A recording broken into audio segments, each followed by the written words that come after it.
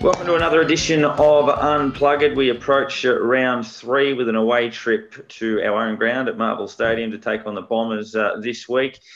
Before we have got a pretty tough fixture ahead, which pretty much reflects on every game these days. It's a fairly even competition. We've still got players out. Obviously, we get Brad Crouch back from suspension, but we lose Jimmy Webster as a result of the concussion protocols and the 12 days out. He had his jaw knocked out of his face last week and didn't get a free kick, which was quite extraordinary in the circumstances. But disappointing loss to Melbourne. They just always looked flat, even when they got sort of 3 goals up in the second quarter. It didn't necessarily have that great feel about it, even if they were in a reasonable position at that stage. We look ahead to the Bombers at 1-1, still with everything to play for. Well done to our AFLW girls who dominated their final game of the season to thump West Coast by 56 points, their biggest ever win and their highest ever score, and one of the highest scores in the competition. And after a pretty disappointing season, nice little kick along for them going into the next campaign. But Nick, I welcome you first of all. Probably, I know you were disappointed you didn't get to head along to that game on Saturday night, but on reflection, not a bad one to miss. Yeah, probably a blessing in disguise. I wouldn't have thought I would have been saying that a week ago. I was pretty disappointed that I couldn't be there, and it was for a great cause. Obviously, I think the club won, and I think we as a football community still won on the night, despite the performance of the team. And that second half was incredibly disappointing. The last 5 minutes of the first half was incredibly disappointing, and was kind of the turning point. But we were very outpointed in certain parts of the game, and I'm sure we all know kind of what they are. The ruck position was a clear difference for Melbourne. Our disposal, from the back half into the forward half was a real issue for us. And there's some things that I'm sure that Rats and the boys will be working on at training this week to make sure that we come out firing against the Bombers, who are missing a few players themselves. H, what did you make of it? You went along. We were both there, sitting in our different allocated sections on the course of the night. But yeah, 15, 16 points up in the second quarter. There was one where I think Jack Higgins took advantage after that, running into an open goal and tried to centre it. And you think of little moments. If he kicks that, you go 4 goals up. You kick 6 in a row. But from there, we just never looked like it. Yeah, there's a few moments you sort of looking as that was one of the kicks on the night. I've just gone, who was that going to? Yeah, just so many times I've seen the ball just being kicked straight to the opposition, and we're going, who are we kicking to? Has last week had such an effect on us that I don't know, we're still bogged in the mud from Sydney, or what's going on? It just felt everyone felt slow. Everyone felt like they're dragging their heels, and as we're saying, it was slow. The disposal wasn't great, and it got off to a good start. But I think we were just done by half time looking at them. So it's disappointing, but showed a bit of fight. We're still missing a number of players, as we're saying. That's I don't think Melbourne really missing anyone, to be honest. That's almost their full strength team. So Brink gets a few of our players back and that sort of thing, and if we come up against them again, I think we could be reasonably confident to play them. So, I mean, one of the things that we've spoken all off season about our depth, and I still think that's a huge strength of ours. But what we saw on the weekend was 2 of our key playmakers in that ruck position against the best ruck in the competition. And we're missing 2 of our main guys in that position. And depth can only carry you so far. When you're missing multiple players from the same position, you're going to struggle in that role, regardless of depth around the rest of the squad. So I still think depth is a huge strength of ours this season. But it was bad luck. We came up against who we did when we did, and with those 2 guys out. Yeah, you can only cover so much. That's one thing. So yeah, I mean, you can miss one ruckman. It's difficult to miss 2 for anybody. I mean, if Melbourne were missing Gawn and even the kid Jackson who played, you wonder sort of where that leaves them in the scheme of things. And I mean, Rowan Marshall's scheduled to, I think, play half a game in the VFL this week and then probably AFL week after. So that's encouraging. And Paddy Ryder, I think, nearing a return. There were some rumours around that he might have got back to Melbourne this week. I don't think that has happened, but I think he's certainly not far away. But hard to put a time frame on that. But yeah, very difficult. I mean, our strength last year was the tandem ruck combination, and we haven't had either of them at this point. If you look at the clearance numbers on Saturday night, they didn't read that badly, but the way that Melbourne cleared the ball, the clean nature of their takeaways compared to ours, they would, if they want to send a clearance, to go straight down Oliver's throat, and they'd rip it out of the middle, and it would be one touch mark inside 50, whereas for us it would be, he'd hit the deck, we'd have to handball it 3 times, and then Gresham would snap it out of the pack under pressure. And it felt like we were up against it. And our ball use was really poor. It was sort of shades of 2018, 2019 going inside 50. And Brad Hill, who's pound for pound probably the most skillful player in the team, some of his ball use was quite poor. And even at crucial moments, we kicked 2 in a row in the third quarter to get within 9 points, and Zach Jones took a mark 45 metres out, gave it off to Brad Hill, who didn't make the distance. He then missed Membry on a lead inside 50 a minute or so later, and that's not putting it all on him, because it was the same for a lot of players. Ben Long took an intercept mark in the third quarter and then kicked it straight across goal to Pickett 30 metres out. McKernan took a specky in the middle of the ground and then turned it straight over in the corridor. There was just so many of those incidents. And in the end, it didn't feel like an 18-point loss. It felt like we'd been beaten by 7 goals or something like that. But we still actually had a couple of little sniffs to win the game. But it wouldn't have felt necessarily right had we have done so. But it's now all about trying to get back on deck. And, we had some good contributors. Jack Steele was excellent. I thought Dougal Howard played one of his best games at the club. He was terrific. Seb Ross and Billings were pretty good again, and Gresham was excellent. But outside of those 5, it's probably hard to find too many to like. Yeah, not often. Stats don't always tell the full story, and you look at the match stats, and like you said, that they're not all that far apart. I think they had 30 more possessions than we did across the game. A few more kicks, a few more handballs. Inside 50s, 53 to 54. They had one more inside 50, but it was the efficiency inside 50. We went at under 40%, 39.6% efficiency inside 50. They went at 72.5%, and that really ultimately was the difference, because like you said, it felt like it was a lot more than it actually was in the end. We kept it tight around most of the ground, but it was that difference, moving it forward inside 50 that really cost us.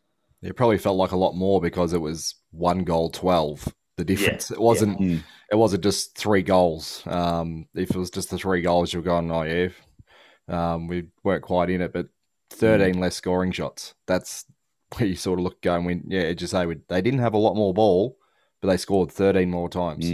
So, and there was a burst in the match where they kicked 5 goals, 7 to no score. Either side of half time. If you're giving an opposition 12 consecutive scoring shots, that's a worry. Yeah, and I think I made 3 points last week on how we're meant to beat them. The first one was, don't sit it on Stephen May's head. Yeah.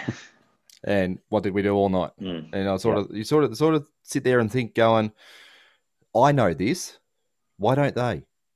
So it's. I mean, he's probably is, if not the best, he's one of the top 3 key defenders in the game. For that very reason, is that he knows what positions to get to.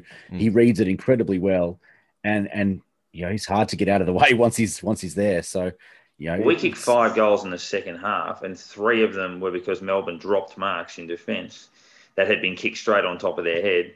They dropped it, and Jack Steele kicked 2 goals from that, and then I think Gresham got one in the last quarter. So we probably shouldn't have kicked those either for exactly the same reason. But, yeah, it was either him or Lever or Gawn who dropped back into the hole and took marks. It was just time and time again. And I hope, and, the heavy leg thing has been mentioned a little bit, and the Giants were pretty ordinary too. They just might not be that good, but they struggled in their game against Freo. But heavy legs can impact skill level, so I'm hoping that that might have sort of contributed to that, the fatigue or whatever it may be. But I guess we'll find out this week sort of how they felt out of that. But in terms of votes, unfortunately, it was pretty easy just because we didn't have a lot of great players. I gave 1 vote to Jay Gresham. I thought he was pretty good most of the way through the game. I think we really underlines how much we've missed him. I gave 2 votes to Jack Steele. He sort of dragged us back into the game by himself in the third quarter and kicked a couple of big goals and really worked hard. I think he had 12 possessions in the third quarter alone to try to turn it. And 3 votes to Dougal Howard, who was our best player, I thought, comfortably. The only other apologies are Seb Ross and Jack Billings, who were the only other players I thought were okay on the day. But H, how did you sort of see it? I went almost the same, but I actually did give Seb Ross that 1 vote because his first 2 weeks, he has played some really good football. Yeah. He actually looks quicker this year too. He turned. He looks a bit slimmer. He turned with the ball and ran away from zone. I went, that's not Seb. it just did not look like him. He got that turn of speed, and I don't know where it's come from. He used to be just a plodder and didn't do much, but yeah, he's actually got a bit of pace to him, and he looks reasonably dangerous now. So I gave him the 1, 2 to Steele. It's hard to not give the 3 to someone who's kicked 3 goals and played quite well in the middle of the field as well. But yeah, despite the fan who sat up behind me and yelled out, "You're useless, Dougal," I've given him the 3. I couldn't believe it when they called that out. I was like, what game are you watching? So if he hadn't played, they would have kicked 23 goals. Yeah. So it's he had a massive impact on the back line and, yeah, actually kept us in the game. Yeah, I've gone pretty similar. I've got the same 5 and apologies to Seb and Jade Gresham for not polling a vote this week. But I've got 1 to Jack Billings. I've gone 2 to Jack Steele. I think his impact just keeps growing. I think he keeps showing his worth both as a player, a midfielder, a leader. I don't remember if he's kicked 3 goals in a game before. I'm not sure that he would have done that before. But yeah, I mean the most impactful player on the ground outside of Max Gawn was the useless Dougal Howard. He was pretty awful to get perfect votes from the 3 of us. I thought he was incredible and has again really shown his worth as a leader of our football club over just a year and a bit of being there, and he's come on in leaps and bounds, I think, and has been possibly the best pickup of the lot from the last few years.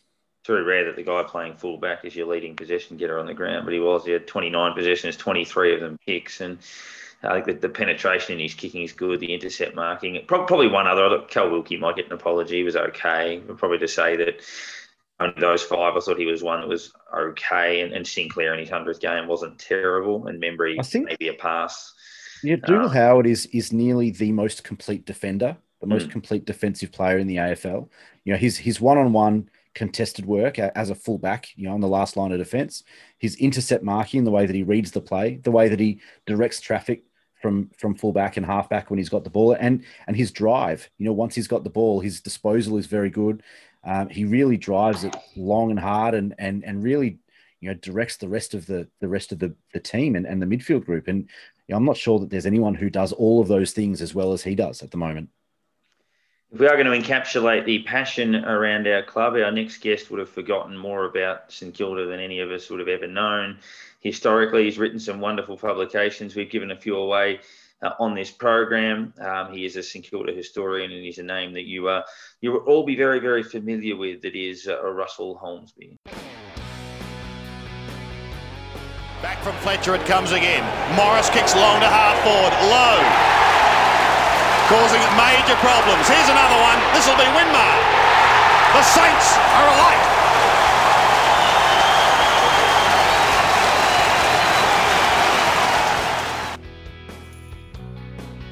Well, our next special guest on Unplugged is one of the most famous St Kilda supporters, a club historian, and the man you turn to if you want to know anything about the history of the club, but also for views on where we're at currently in 2021 as we look to build on the success of last season. I speak of Russell Holmesby, author of many a fine St Kilda book. We've given a couple away as part of prizes on this very podcast over the last couple of years. But Russell, nice to have you with us as we have a little bit more of a normal look at a football season after all of the trials and tribulations of 2020. Thanks, Darren. So it's good to be back at the footy again, isn't it? Just you don't realise, well, you do realise how much you missed it, but when you get back there, you think, gee, that was just a lost year last year, wasn't it? It certainly was a lost year. Russell, how long have you been supporting St Kilda, and what's your first memory of the Saints? I first went to a St Kilda game in 1960, and it was early 1960, so I was 6 years old. I had just turned 6, as I figured out later, but I mean, I didn't sort of know what day it was special or anything, but it was the first actual Anzac Day game. There was two Anzac Day games that day, and that was the first time they'd played VFL games on Anzac Day.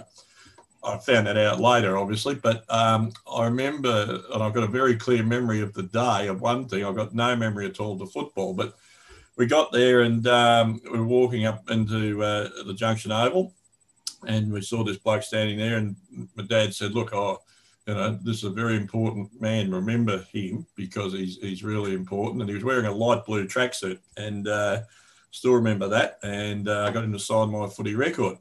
And it was Herb Elliott, who a couple of months later, of course, won gold in Rome. And I've still got that footy record, but you wouldn't believe it, I haven't got the middle pages with Herb's autograph on it. And many years later, I got to know Herb. He was the CEO at Puma, and I had a fair bit to do with Puma. I was working for Leader Newspapers, and Puma was a local company. And I got to know Herb, but I met Herb at a first time at a St Kilda President's Lunch.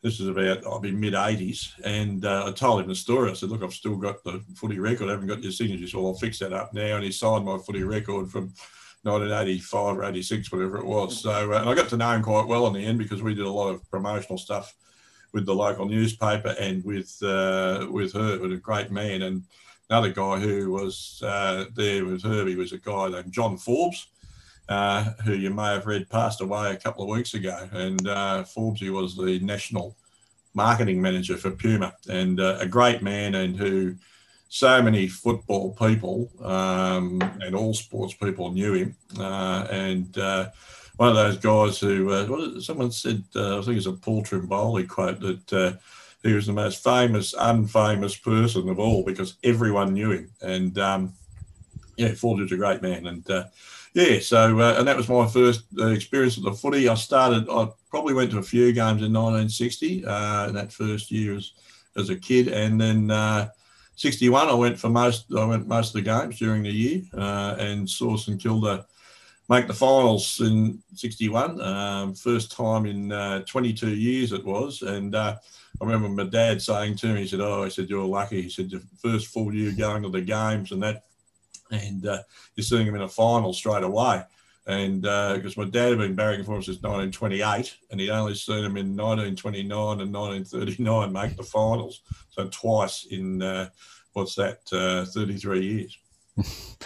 Now, obviously you're very heavily involved with print media and a bit of other media on the side as well. But where did you start with all the media, and was it always sport and football you were looking to go towards, or you just sort of naturally moved into that direction? Oh, look, I always wanted I always liked to write, and I enjoyed writing, and always had ideas of getting into the media as a journalist. I didn't pass my year 12. We had a very good social year, but I did well in English, which you'd expect, but that was all you had to do, be able to write and read books. But like many blokes of my era, and that went into the public service with, it wasn't Telecom then, it was Australia Post, PMG. And I was there for 14 years, but along the way, I wrote a bit for the local paper. I wrote a column called In Black and White and Red, which was a bit of a steal from Keith Dunstan's In Black and White. And it was my boss used to say it was creative bias, he called it.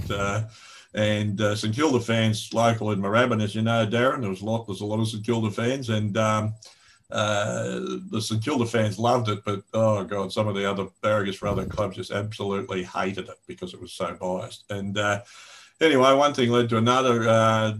Telstra, as it became, decided to cut back on things and offered redundancies to everyone who wanted redundancies. And it was a voluntary one, you could take it.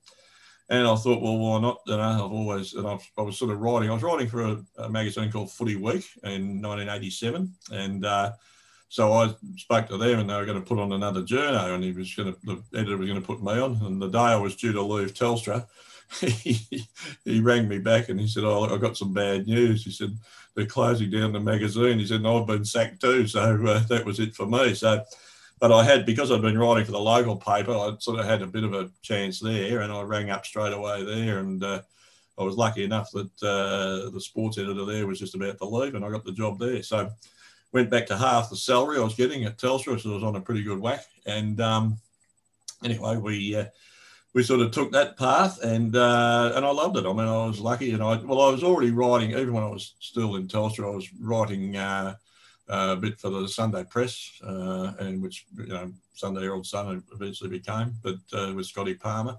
And so I mean, I was doing a fair bit of writing anyway, but it was just as a secondary sort of thing, but it was something I always wanted to get into, and I did. So it's not the normal career path to get into journalism.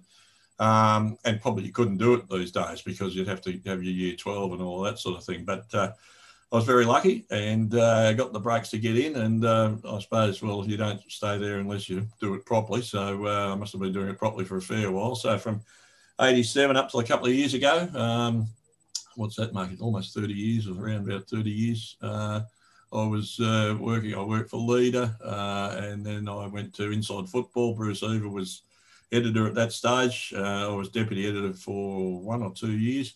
Beaver moved to radio, and I took over as editor from then for about 15 years. Yeah.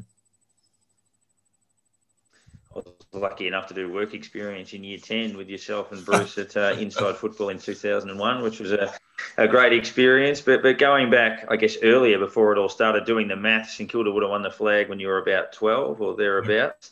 Yeah. What was that experience like as a kid? And did you learn to appreciate that more as you got older, as the years piled on and piled on and piled on, and we haven't won one since? That you started to get a grasp on how big that was? I grasped how big it was. I mean, it was like I was 12 years old, as you say. So, I mean, 12 years old, you know what's going on. And I'd been going to the footy, as I say, since 1960 and regularly since 61. So I'd seen every game. I think I saw about 100 odd games in a row, and I got the flu in 67, the middle of 67.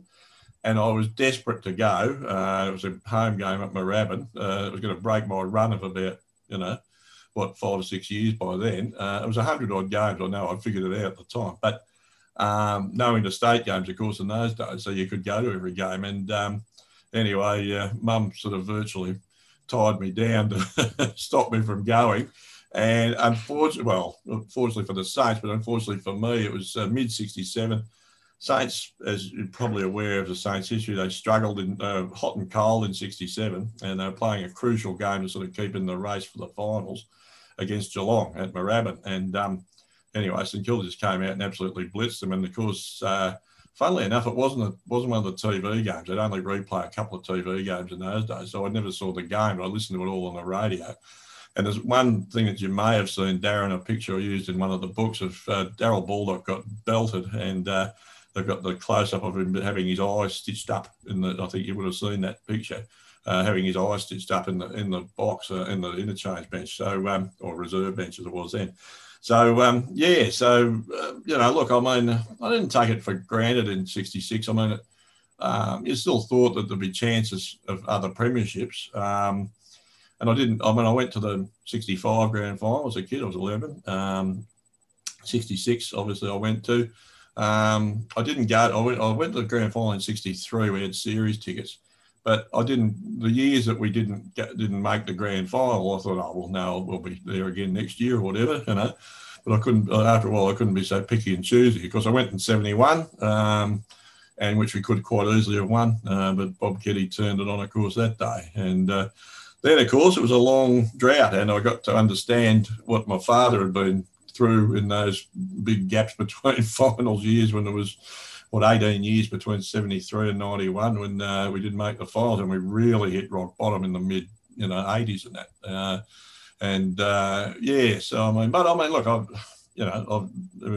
look, Collingwood people say about losing grand finals. I mean, I've seen St Kilda win 1, draw 1, and lose 5 in my lifetime. So, yeah. But I think Eddie Maguire once said that the best feeling in footy is waking up on grand final day and knowing that that your side is in it and got a chance, And it is. It's a great. And but of course, the downside is afterwards, and when you lose them, that's the downside of it.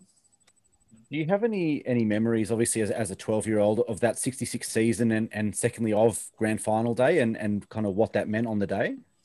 Well, 66, I mean, as you guys have noticed, St Kilda started off really well, won first 8 games. And I remember on the morning of the 9th game, they used to have a sort of preview show on Channel 7, and Bob Davis was one of the, commentators on that, and he said at that, he said, they could go through the whole season undefeated, like this, Bobby.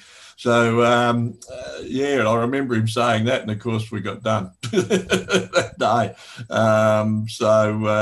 It was an interesting year. I mean, there's a lot of memories out of it. I mean, I did, as you know, I did a book a couple of years ago on the 66 finals and that, and and talking to all the players, well, a lot of memories back too. But I suppose there's a few things that stand out. Obviously, winning those first 8 games, that was something. They had a bit of a slump in the mid-season, lost to Richmond and Collingwood, and it was very tight for places in the finals. I mean, right down to the last game, St Kilda could have missed out in the finals, and it was only. And one of the clearest memories I have of that is we used to have seats in the grandstand that day, and then I don't know whether I graduated or went downhill to be in the animal enclosure later on when I grew a bit older. But we were sitting in the grandstand. We had great seats in the old grandstand, right on the wing. And and the Daryl Baldock, you know the story. Daryl Baldock was injured the week before or 2 weeks before. Had a crook knee and shouldn't have really played that day, but they, just in case, the word went round, Baldock's in the side, he's going to be on the bench, And that day, they certainly needed, it turned out, I mean, it was one of those last round games where Hawthorn had nothing to play for. They were about 8th or 9th. They weren't going to make the finals, but they just threw everything at St Kilda, and it was really looking dangerous. And the grandstand was there was a chant. I remember, "We want Baldock," like this. And Baldock came out and just started warming up just near the bench and that. And when he came on, the roar was unbelievable. And they reckon about you feel the grandstand shaking. I reckon I felt it that day. It really did. It virtually shook. And because he was a champion, as we all know. He came onto the field, and David Parkin's written about it and spoken about it because he was playing for Hawthorn. He still remembered it. And he said that it just changed the whole dimension of the game. Baldock came on, he kicked 2 or 3 goals, he gave a couple away, and just turned the game around. And of course, it's history now that if we had lost that game, we would have missed out in the finals. Richmond only lost about 5 games for the year, and Richmond 18. They won 13, lost 5, and still missed out on the final 4. So, of course, they came back and won it the next year. But we were that close to missing out in the finals. But that thing with Baldock, and that was a real standout memory of that year. That it was just a sensational day and a sensational turnaround. And I've never seen a bloke. It sort of affected the opposition. It really did. Just the presence that he had on it, and came on. And I've talked to other blokes. Delicate Des Dixon, who you've probably heard of, was a famous Hawthorn man who was one of the roughest, wildest players under the sun. A terrific bloke to talk to. One of those white line fever blokes you talk to is a really good bloke. He played that day. It was actually his last game for Hawthorn, but he talked about it too. That Baldock, that bloody day, Baldock came on, and so that was sort of that, and into the finals. We had all 3 teams. We had reserves and under-19s both in the finals. They must have finished 3rd or 4th, both of them, and they played the first semi. St Kilda didn't play the first semi; they were in the second semi. So I remember as a kid going along there in the morning about 9 o'clock, and my parents had tickets and that they were going to come later. But I went at 9 o'clock to start to watch the under-19s in the seconds, And I remember I was about the only person sitting in that bay when I got there. It was cold at first in the morning, and I'm sitting there watching the footy the whole day. So they had a couple of blokes from the under-19s and the reserves that sort of came through out of that. John Manzi was one, played 100-odd games. Johnny O'Donnell was a terrific player, had a pretty short career, but with injuries. But so that was the first week of the finals. Second week, played Collingwood. Got a bad start to the game. Collingwood jumped us, but St Kilda came right back in that semi. And there was a crucial sort of free late in the game. But the bloke who killed us that day was Tuddenham in the second semi. Kicked 7 goals from a half-forward flank out of about 11, Pretty amazing effort in any game, but in those days it was lower scoring and you didn't have individuals kicking big totals. So we lost, went into the preliminary final, and preliminary finals against Essendon. Essendon had the wood on us in those days, but Essendon was always sort of vulnerable, I reckon, in wet conditions, and it rained all day Friday, and I can remember thinking, and everyone thought, this will be good for St Kilda, and it was, and they came out, kicked very, very straight. Won it pretty easy in the end, and they'd been a bit of a bogey team, beating us the year before in the grand final, and they'd been a bogey team, but St Kilda got over them, and then, of course, the grand final, we know what happened. So you talk about speaking with a few players and that sort of thing. How have you found the change over the time you've been working? Do you find the players back in the day were a bit easier to talk to? They gave you a bit more, or how are they... the ones you talk to these days? How's the comparison? Oh, look, well, they're very these days. Of course, they get media training, and and work for Inside Football. I'd interview blokes after the game, and that, and they'd start off, and you could tell they'd been trained to the nth degree, and they'd say, "Oh yeah, well, it was a great team effort. It was this, that," and you think, "Oh God, you've had 38 kicks and you've kicked 5 goals, and and you won't talk about yourself." So it's sort of, they are trained to the nth degree, but I've found a way around that in a way. When they started like that, and you think, I'm not going to get anything personal out of it after a game and that, but I found if you talk about one of their teammates and say, "Oh, well, what about so-and-so? It was a good game by you." "Oh, yeah, well, he's been working hard on his kicking and that, and it sort of paid off." And they'd sort of give you something. But so it's changed a fair bit. Media managers these days. I mean, I'm not involved anymore. I'm retired now, but I'm still doing things, but I'm not full time into it. And you have media managers running around with notepads after the game, and you want to talk to the bloke who kicked 7 goals, and they say, "Oh no, he did something the other day, so we won't be talking tonight." And you see some of the media managers. I mean, I won't name any, but yeah, you see some of them, and you wonder whether they're just put there to be gatekeepers and block you, as media, rather than actually open up, and let them talk, which is ridiculous. But that's the way it's gone these days, and it won't change back in a hurry. But there's good media managers and ordinary ones, and a couple of real ordinary ones I could think of. But I won't say. But it has changed in that sense. They are trained to the nth degree. We could go through an hour or so of the clubs historically that have been good to deal with and bad to deal with, and the unnecessary difficulties that they do put up. Well, there's a lot of publications. You've seen it yourself. I mean, you know what it's like, and it's sometimes it's just incredibly frustrating at times, because you think, like, is it gonna? And the other thing about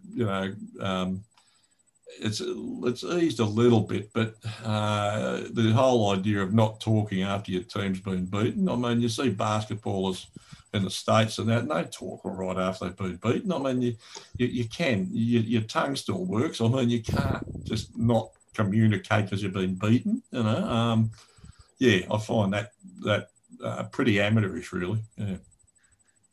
Yeah, that's the time you need to hear from them. I mean, they win a game, you know what they're going to say. It's after they lose a game that you probably want to get that input. You've had a lot of great publications over the journey, and looking at the football books I read from the early 90s, and I remember thinking it's one of the great titles, because a lot of people ask the question, why do you barrack for St Kilda? And that book sums it up as to the reasons and the sucker for punishment, but also that loyalty. And obviously the title, the point of it all, indicates that what we saw in 66 is effectively the the point of it all. Can you sort of encapsulate, if someone said to you, why do we barrack for St Kilda? Why do we go through all of this sort of stuff? How would you summarise? Summarise that journey. I guess there've been times when all of us have wondered that ourselves and think, oh my God, why am I putting myself through this? Incidentally, the point of it all, I can't claim credit for the title. That was by Sandy Breen. Sandy Breen, she's a great friend of Molly Meldrum. You'd probably know her, Darren, around the club and that. And she actually designed the cover of the point of it all and came up with the name. So it was a great name, and it's one that sticks in everyone's mind, I think, as a title for the book. The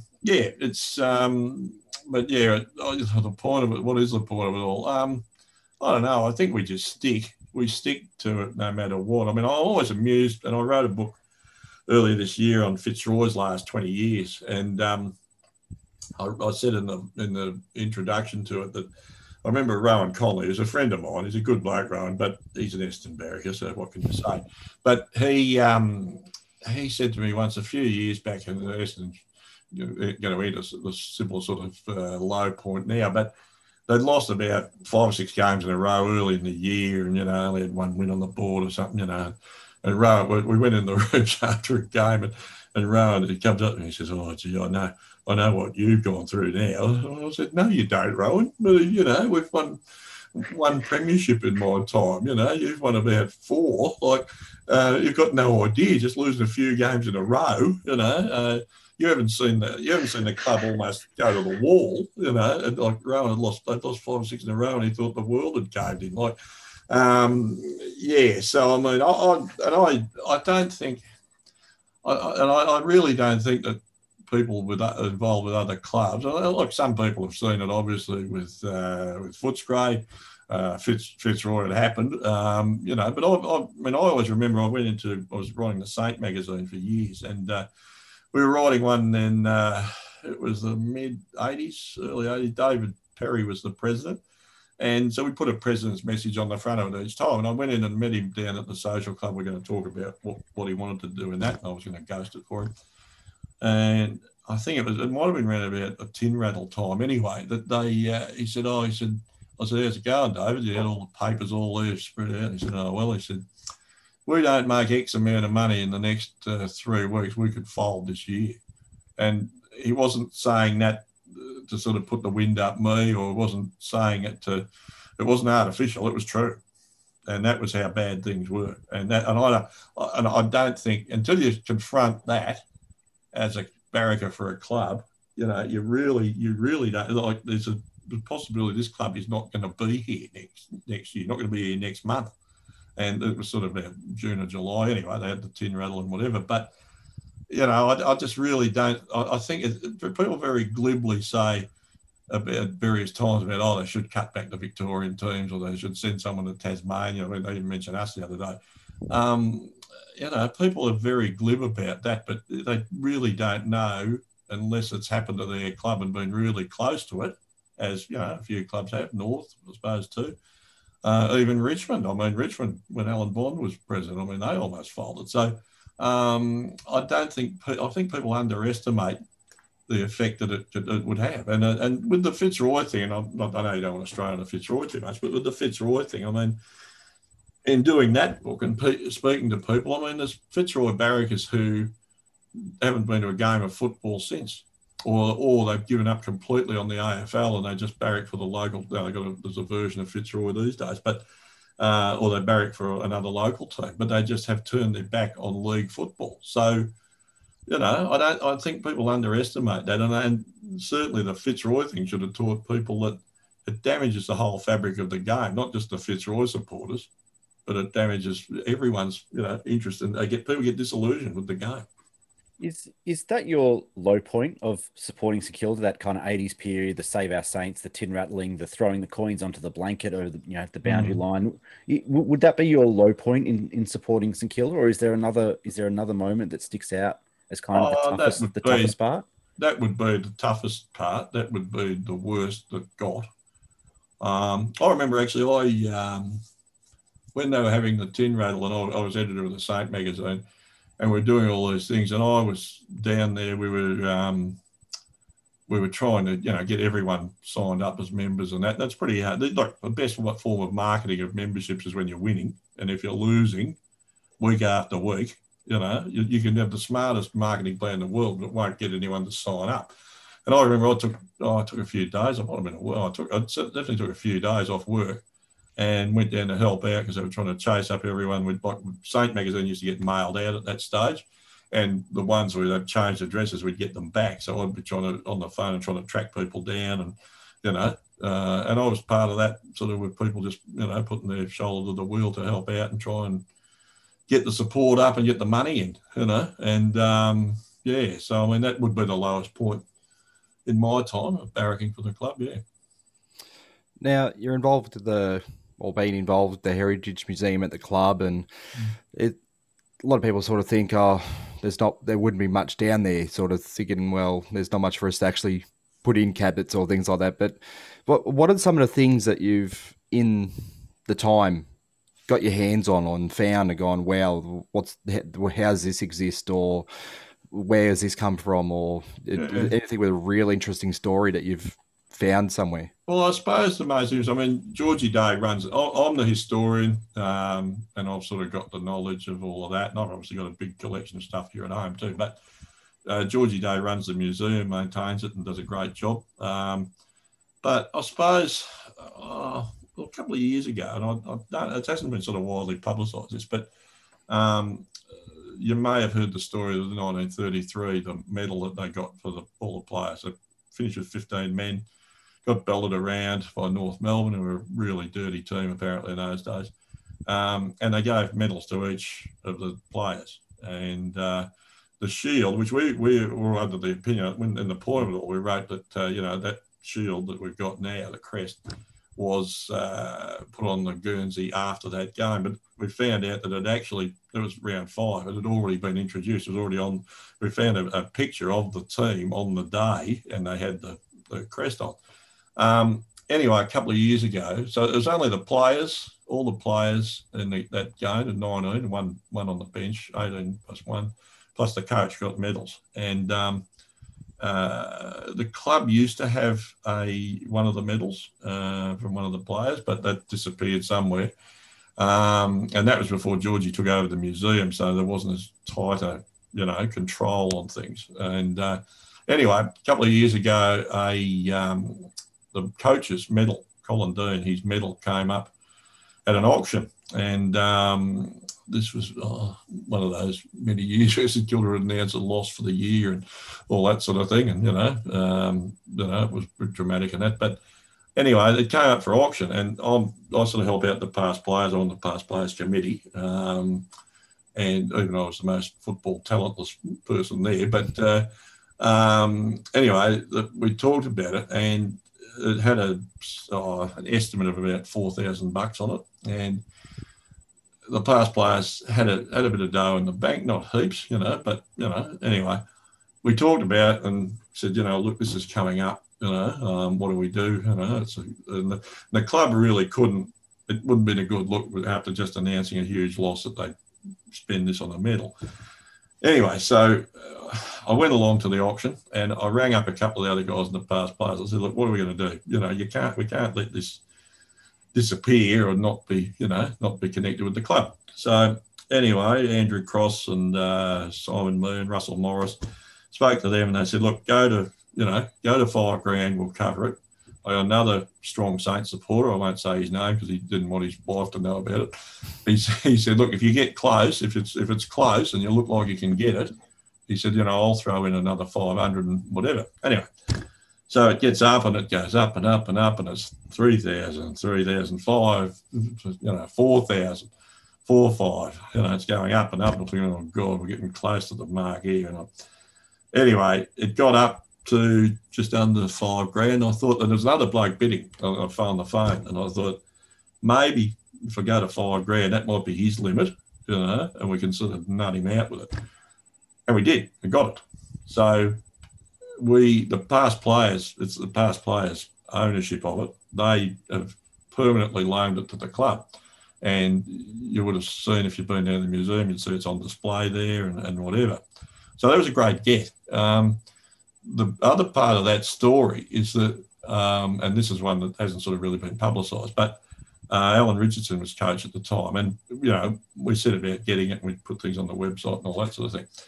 And he said, I want to talk to you about that anyway. And I said, yeah. Anyway, it was late in the year. Anyway, he said, look, when we sat down at a meeting, he said, I want to do something for the current players based on that medal and on the values of the crest, as they call it. They want to do something based on those values of the agreed sort of mission statement, I suppose, if you have for the year, that the players come up with.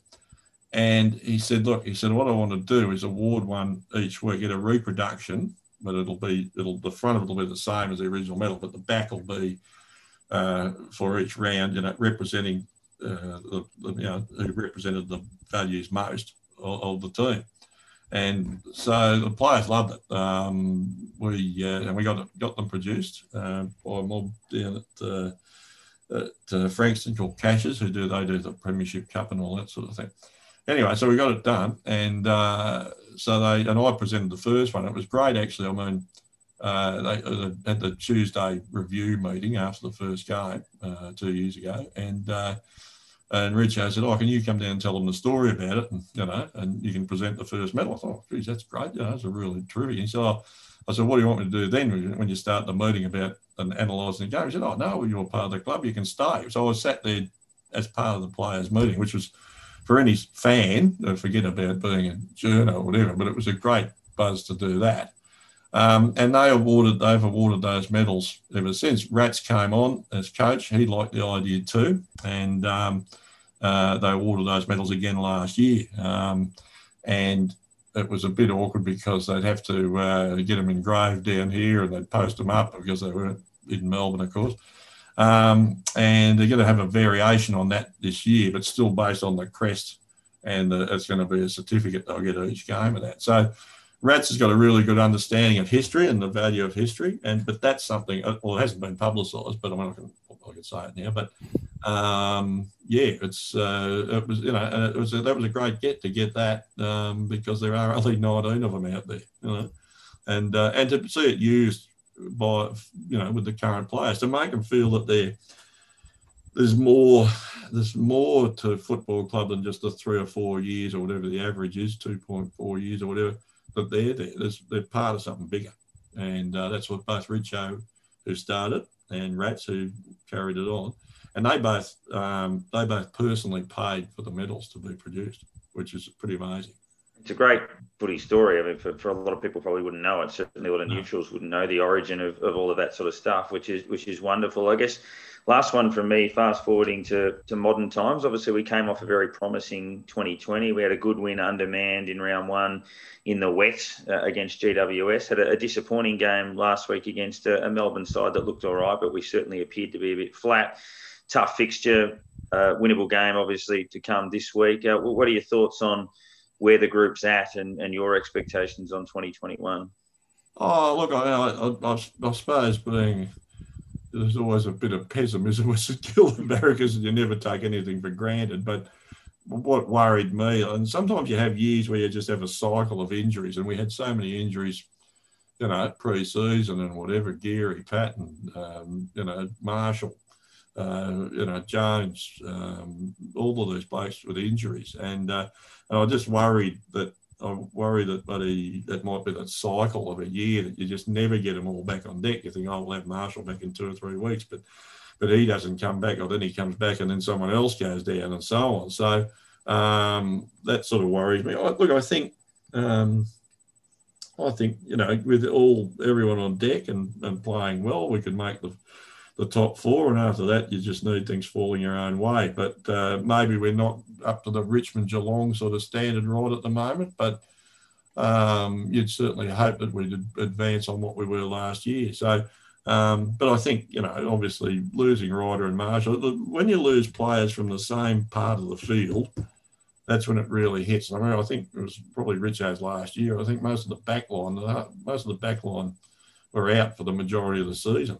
And if you have injuries and that hit you in the one area, that's very hard to cover. You can bring some in to cover one bloke here and there and whatever, but not in the same part of the field. So, yeah, I mean, that's not a total, comprehensive answer, but that's where I think we're at the moment. We need to get those blokes back on deck. And certainly, I mean, Ryder with his tap work, makes a hell of a difference in the centre. And we've seen with the style of play so far this season, if you can get the ball out of the centre quickly, you're halfway there. But, and of course, the other night against Melbourne, we didn't. And, and Gawn sort of had his... had the upper hand and that. So, but I think that's crucial to us, getting Ryder and Marshall back.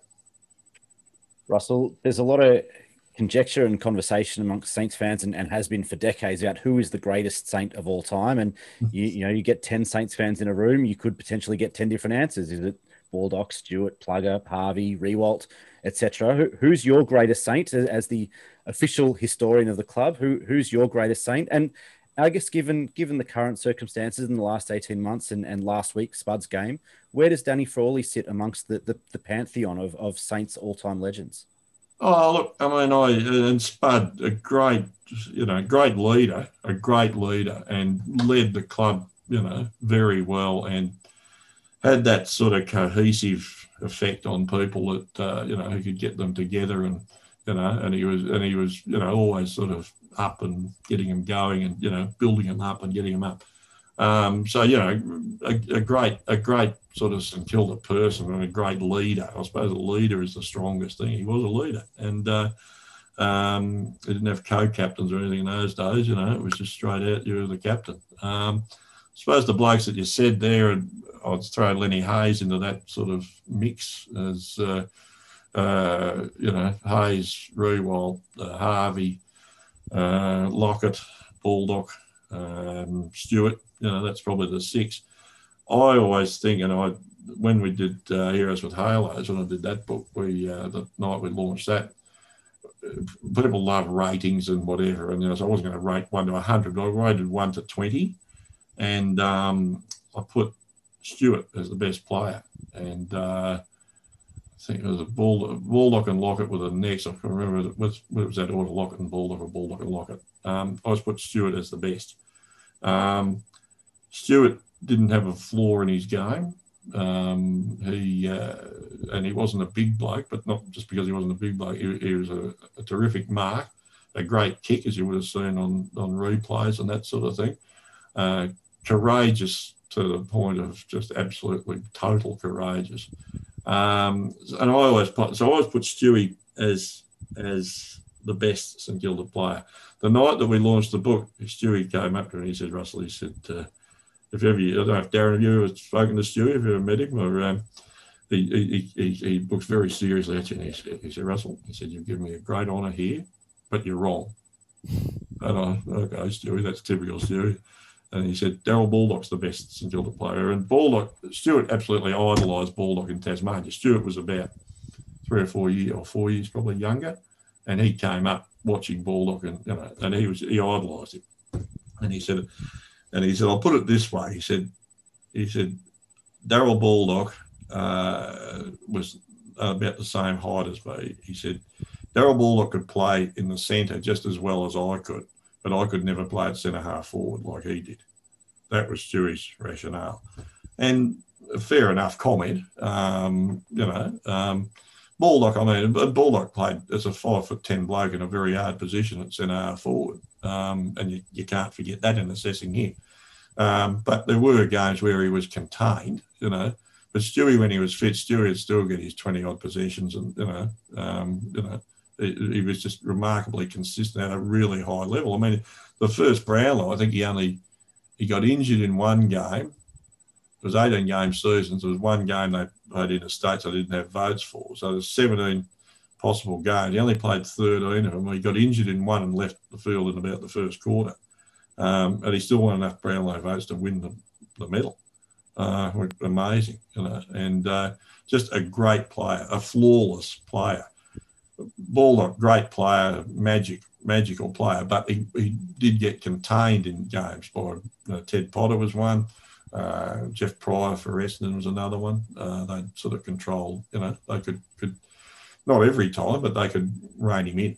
You know, a couple of years ago, you might remember that they asked me to sort of re-rate the top 20, and I said, well, look, it's been 1995 when we did the book. I said, look, can we make it 30 so I can extend it out and bring some blokes in and drop some there. Anyway, we did that, and when we put that up, one bloke, it was after 2010, and one bloke wrote in and he said, if a ball had bounced the right way twice in the 09 and 10 grand finals, Riewoldt would have been captain of 2 premiership sides. He won a record amount of 6 best and fairest. So you'd virtually have to put him number 1, and it's a pretty hard one to argue, isn't it? Although Rui, as we know, the kicking wasn't always perfect for goal, but a great player, a unique type of player, and a terrific player. So, yeah, I'd still stick with Stewie as the best. I reckon the top 3, Stewart, Lockett, Baldock, you could have you're not doing badly if you have either of them at number 1, are you? So, yeah, that's about it, I reckon. Yeah. And last one for me, for all the Saints that have gone through and you've written something about, is there anything you've sort of gone, I wish I didn't write that, I've written them off too early, or something going, I wish I'd said this earlier, or anything that any calls that you went, okay, I wish I went the other way with on someone? Oh, yeah, look, I can't think anything come to mind. I mean, even one now that I wasn't convinced at first because he was a top 10 pick, and I didn't think early in the piece he was doing enough, but I've changed my mind now, is Nick Caulfield. Nick Caulfield's early games in that first season were nothing to write home about. And I mean, the kids and that, but you think you want to see a bit more. But I've changed my mind on him. Although I see that Jared Healy said the other week apparently that, he said he needs to do more. Well, he ran 5th in the best and fairest in the side that made the finals. It's not bad for a 20-year-old, but anyway, I don't know how many St Kilda games Jared didn't see last year, but it was a pretty unusual thing to say, wasn't it, really? But yeah, so Nick Caulfield, I suppose, well, for me, the biggest one would be, as a kid, as a 9-year-old, everyone's got a Guernsey number that they wear, and I wore number 10 as a kid. Neil Roberts, captain, he was just star, and had the looks, the whole atmosphere. He had the whole thing going, Neil Roberts. And he's captain of the side. He's my favourite player. And anyway, the next year in '63, the start of the season, they used to have the last practice game would be an intra-club one. Didn't play other clubs in practice games in those days, but they had the probables versus the possibles, and in the St Kilda Guernsey side, there was a number 10 running around there, in that practice match. And we were watching the practice match, and I'm thinking, as a 9-year-old with a deep insight to the game, I thought, I don't know about this bloke. I might get another number on me back, But the next week he came out, and he was Carl Dittrich, and he thrashed Barassi, Barassi was the number 1 player, not the most talented, but the leader, and been in premiership after premiership with Melbourne. And Dittrich has run rings around him, and he's got the blonde hair, and he's taking the big marks, and he's doing everything. So I was wrong with that one, and I certainly kept number 10 as my favourite Guernsey, because from that moment, he was great. And the thing with Carl, and I suppose it's to a certain extent the same with Lockett, that he didn't accept that St Kilda was a struggling team at any stage, or he just stood up no matter what. And, all that stuff that people say about St Kilda, and, they're their second favourite team, when we made the finals, the grand finals and that, I don't think that. I don't agree with that. It may be my sceptical nature, but I think people at clubs like Essendon, Collingwood, Carlton think that St Kilda has their place in the pecking order, and it's down the bottom. I don't think they feel, something's wrong here. St Kilda's up high, And I know that sounds like a sort of negative attitude, but I believe that. I reckon that, St Kilda, stay down, stay in your place. Lockett and Dittrich never accepted that sort of philosophy. They just stood up, and they gave it back, and probably crossed the line with a few things at times. But Both of them. I remember actually when we launched the point of it all, we had some highlights of Dittrich up there on the screen, and Plugger was looking at it and said, "Geez, you got away with a bit in those days, didn't you?" Like, yeah, Plugger obviously thinking you'd get suspended straight away, but yeah. So I mean, that whole attitude, they just never sort of knuckled under, and that's what we like as fans, isn't it? When it comes down to it, that's what we like. Yeah, and I'm one that was always offended by I get the sentiment behind it, but the everyone's second team mantra, I'm like, I'd much rather you hate us because we're a threat and all of that sort of stuff. Yeah. I don't like the pity that's attached to that sort of comment that you're everyone's second team. But yeah, hopefully it reaches a point where no one ever says that because we're winning too many flags. But Russell, thanks for stopping by and having a chat to us. We could have spoken to you about St Kilda history for 3 weeks, I'd say, but yeah, hopefully we can right the ship this week and continue to march on because it'd be nice to have a cluster of finals appearances. Well, we have, look, we obviously, everyone knows St Kilda one flag. Yeah, they say that, one flag. And we know, and we would have loved it to be more. But St Kilda has got an interesting history.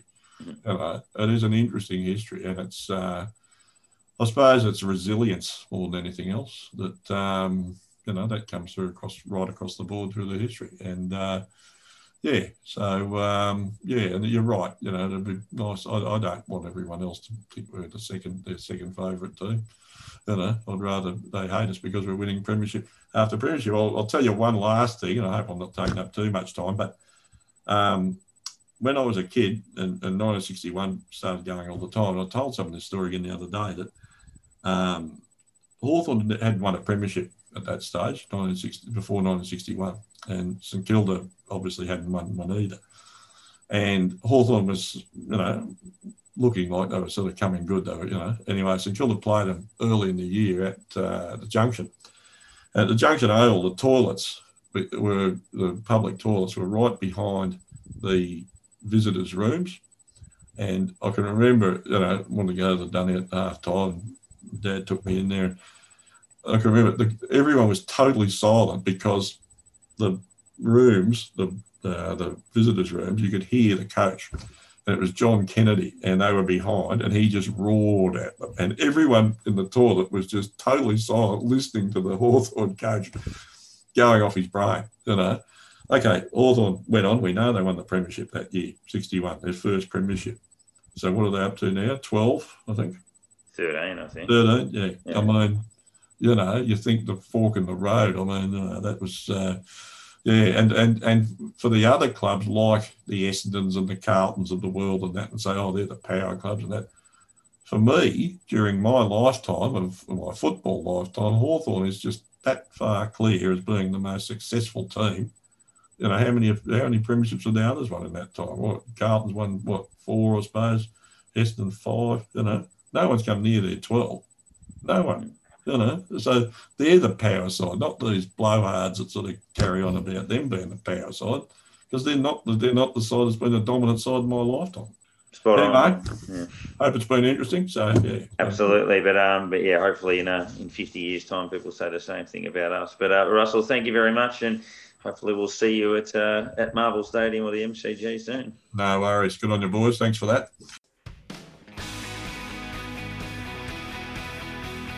The big thing, though, is it's not us, and hopefully this is not a trend. We've got the Bombers next week. We need to bounce back, and that's going to be important. But, to everyone out there, thanks for coming tonight, and sorry about the result. It's disappointing, frustrating, and, I think everybody was frustrated, even the players on the bench and that as well, in things that we've done so well for, probably 12 months now. We just really let ourselves down. So hopefully you don't see that moving forward. We look ahead to the Bombers game this week. We get a player back and lose another. Russell sort of half alluded to that a little bit in the chat, that we get Brad Crouch back from suspension, but we lose Jimmy Webster to the concussion protocols. It's a 12-day ruling. So Lucky not to break his jaw, so that was one thing that's positive that came out of that. But he'll miss the Essendon game and then be available for the West Coast game, provided he passes the necessary tests that come with that. We'll miss him a little bit because obviously Essendon have got Anthony McDonald, Tip and Woody forward, and Jake Stringer will probably play. So those medium-ish forwards that he would have been an option for, given that Patton and Geary are still out of the side. So that does hurt us a little bit, puts a bit of pressure on Caulfield and Long and likes of Highmore and these sorts of players to get those things right. The Bombers missing a few players. Certainly their injury list would be similar to ours, with Dylan Shiel and Jai Caldwell and Sam Draper going down in that Port Adelaide game and out for a long period of time. They're still missing Michael Hurley, David Zaharakis, Patrick Ambrose, and Dyson Heppel's got a fitness test on his back as well. So I think they're declaring him 50-50. So we'll probably find out at least 24 hours before, so Friday night, and then maybe even an hour before the game. So we come up with a side that's got a very similar injury list to us, and an area where they might have got us in the ruck, that they'll lose Draper, which does help a little bit. So, look, by rights, we should play the ground quite well. We generally do. We didn't last week. But hopefully that can be attributed somewhat to heavy legs or just a bad day. Everybody is entitled to that, and they can be forgiven, provided you respond. So, given the difficulties of our fixture, that the consequences of losing to Essendon would be enormous. So we have to find a way to get through this game. It doesn't matter how. The Bombers are under the pump a little bit. I read that they've never been 0-3 in their history. So hopefully that happens this week, and we can inflict that on them. But Nick, I guess your thoughts on it. We should, by rights, be too good. But the Bombers always give me the shits. They've had a habit of beating us at inopportune times in our history. So hopefully this isn't one of them. Yeah, well, I mean, you guys are probably the same, but I grew up losing to Essendon 2 times a year, and you normally buy 10 or more goals every time. Yeah. So, I love beating the Bombers. They might be my most hated team. Not sure. There's a few of them: Carlton, Collingwood, Adelaide, Geelong. There's a few. But yeah, look, I mean, you're right. By rights, we should beat them, and we should beat them when they're at full strength and we're at full strength. By rights, we are a better football team than they are. I think we play better football. I think we're better coached. But so much comes down to the attitude on the day. And you're right. The question is, how do we respond? And you'd have to think that the coaching staff and the playing group would have to be bitterly disappointed in terms of the performance they put up on Saturday night, especially in such an impact game and on a night that means so much to us as a footy club and an AFL community, that they would be really disappointed with what they served up last week, and you would expect that they come out firing. I'm always concerned when we're favourites, no matter what the situation is, no matter how we're playing, how we're tracking, and who we're playing. I always worry when we're favourites, especially when we're 20+ point favourites as well. At the books, I think that we have this habit of kind of buying into our own hype sometimes, and I'm not sure after last week how we can be that far favorited at this point. But I think it goes to show the expectation that's on this football team this season, and they've earned the right to be favourites based on the last 12 months. They've got to make it count, and they've got to win this game. I do feel this probably should be a statement game. They needed to come out and say, hey, we weren't good last week. Have a look what we can do. Yes, we've got our injuries, but we're coming up against a team who has their problems as well. They've been ordinary for 6 quarters this year so far. They got absolute flyer in the first game against Hawthorn, and we're thinking, okay, maybe Essendon are a little bit better than we thought, but then the real Essendon turned up, it seems. So, basically we need to get out there, hit them early, and really make a statement and say this is what we're doing this year. This is how we're going to play.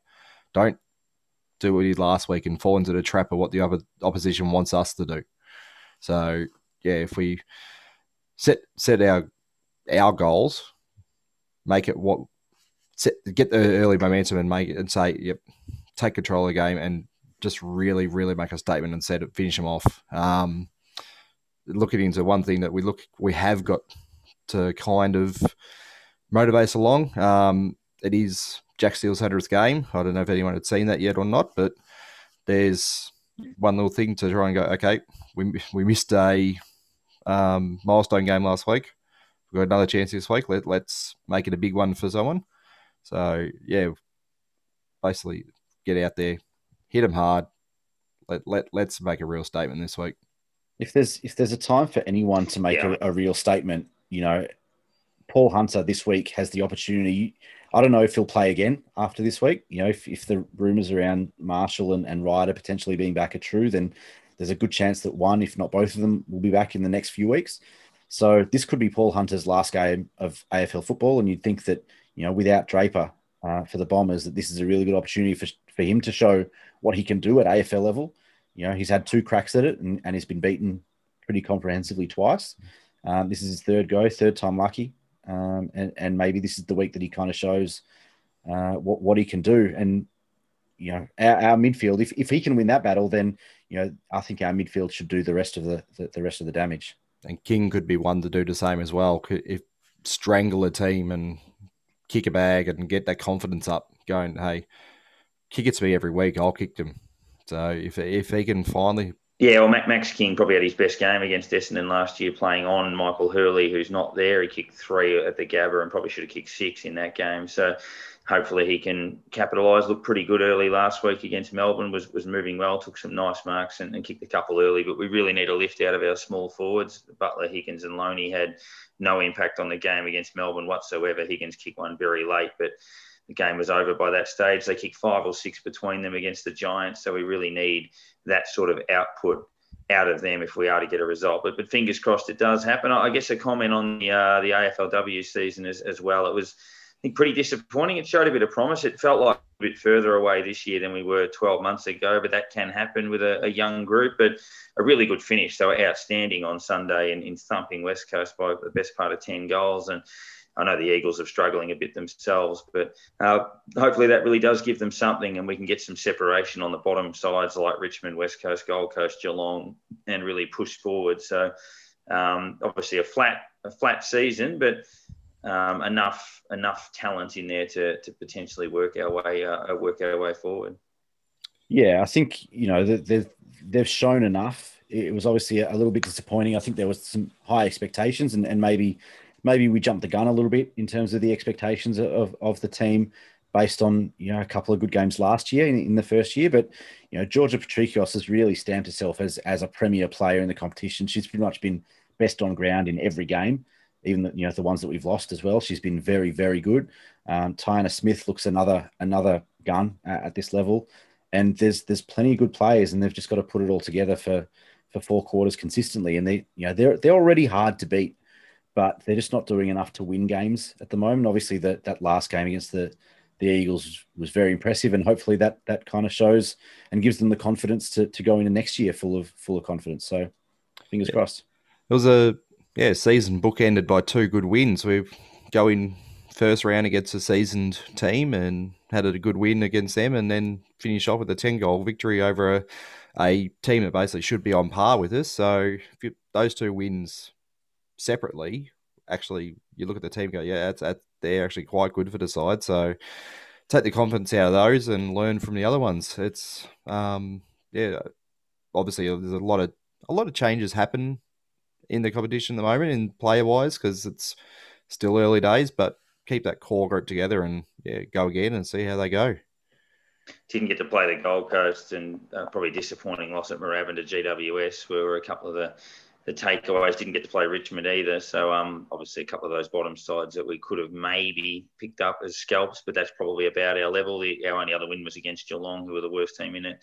So, but yeah, a bit to build on through that. That Bulldogs win showed a bit. And obviously the style of football against West Coast is something that is sustainable. So we'll see what they do list-wise going forward. Still got some special guests in the pipeline that we're looking forward to over the next couple of weeks. And you can get in contact with us via Facebook and Twitter and Instagram and catch up on all of our podcasts of all of the greats that we've had on over the journey. Some terrific names that you can work your way through as well. But hopefully we get to 2-on-1 this week, overcome a little banana peel and get ourselves back into the 8 and move ahead to West Coast.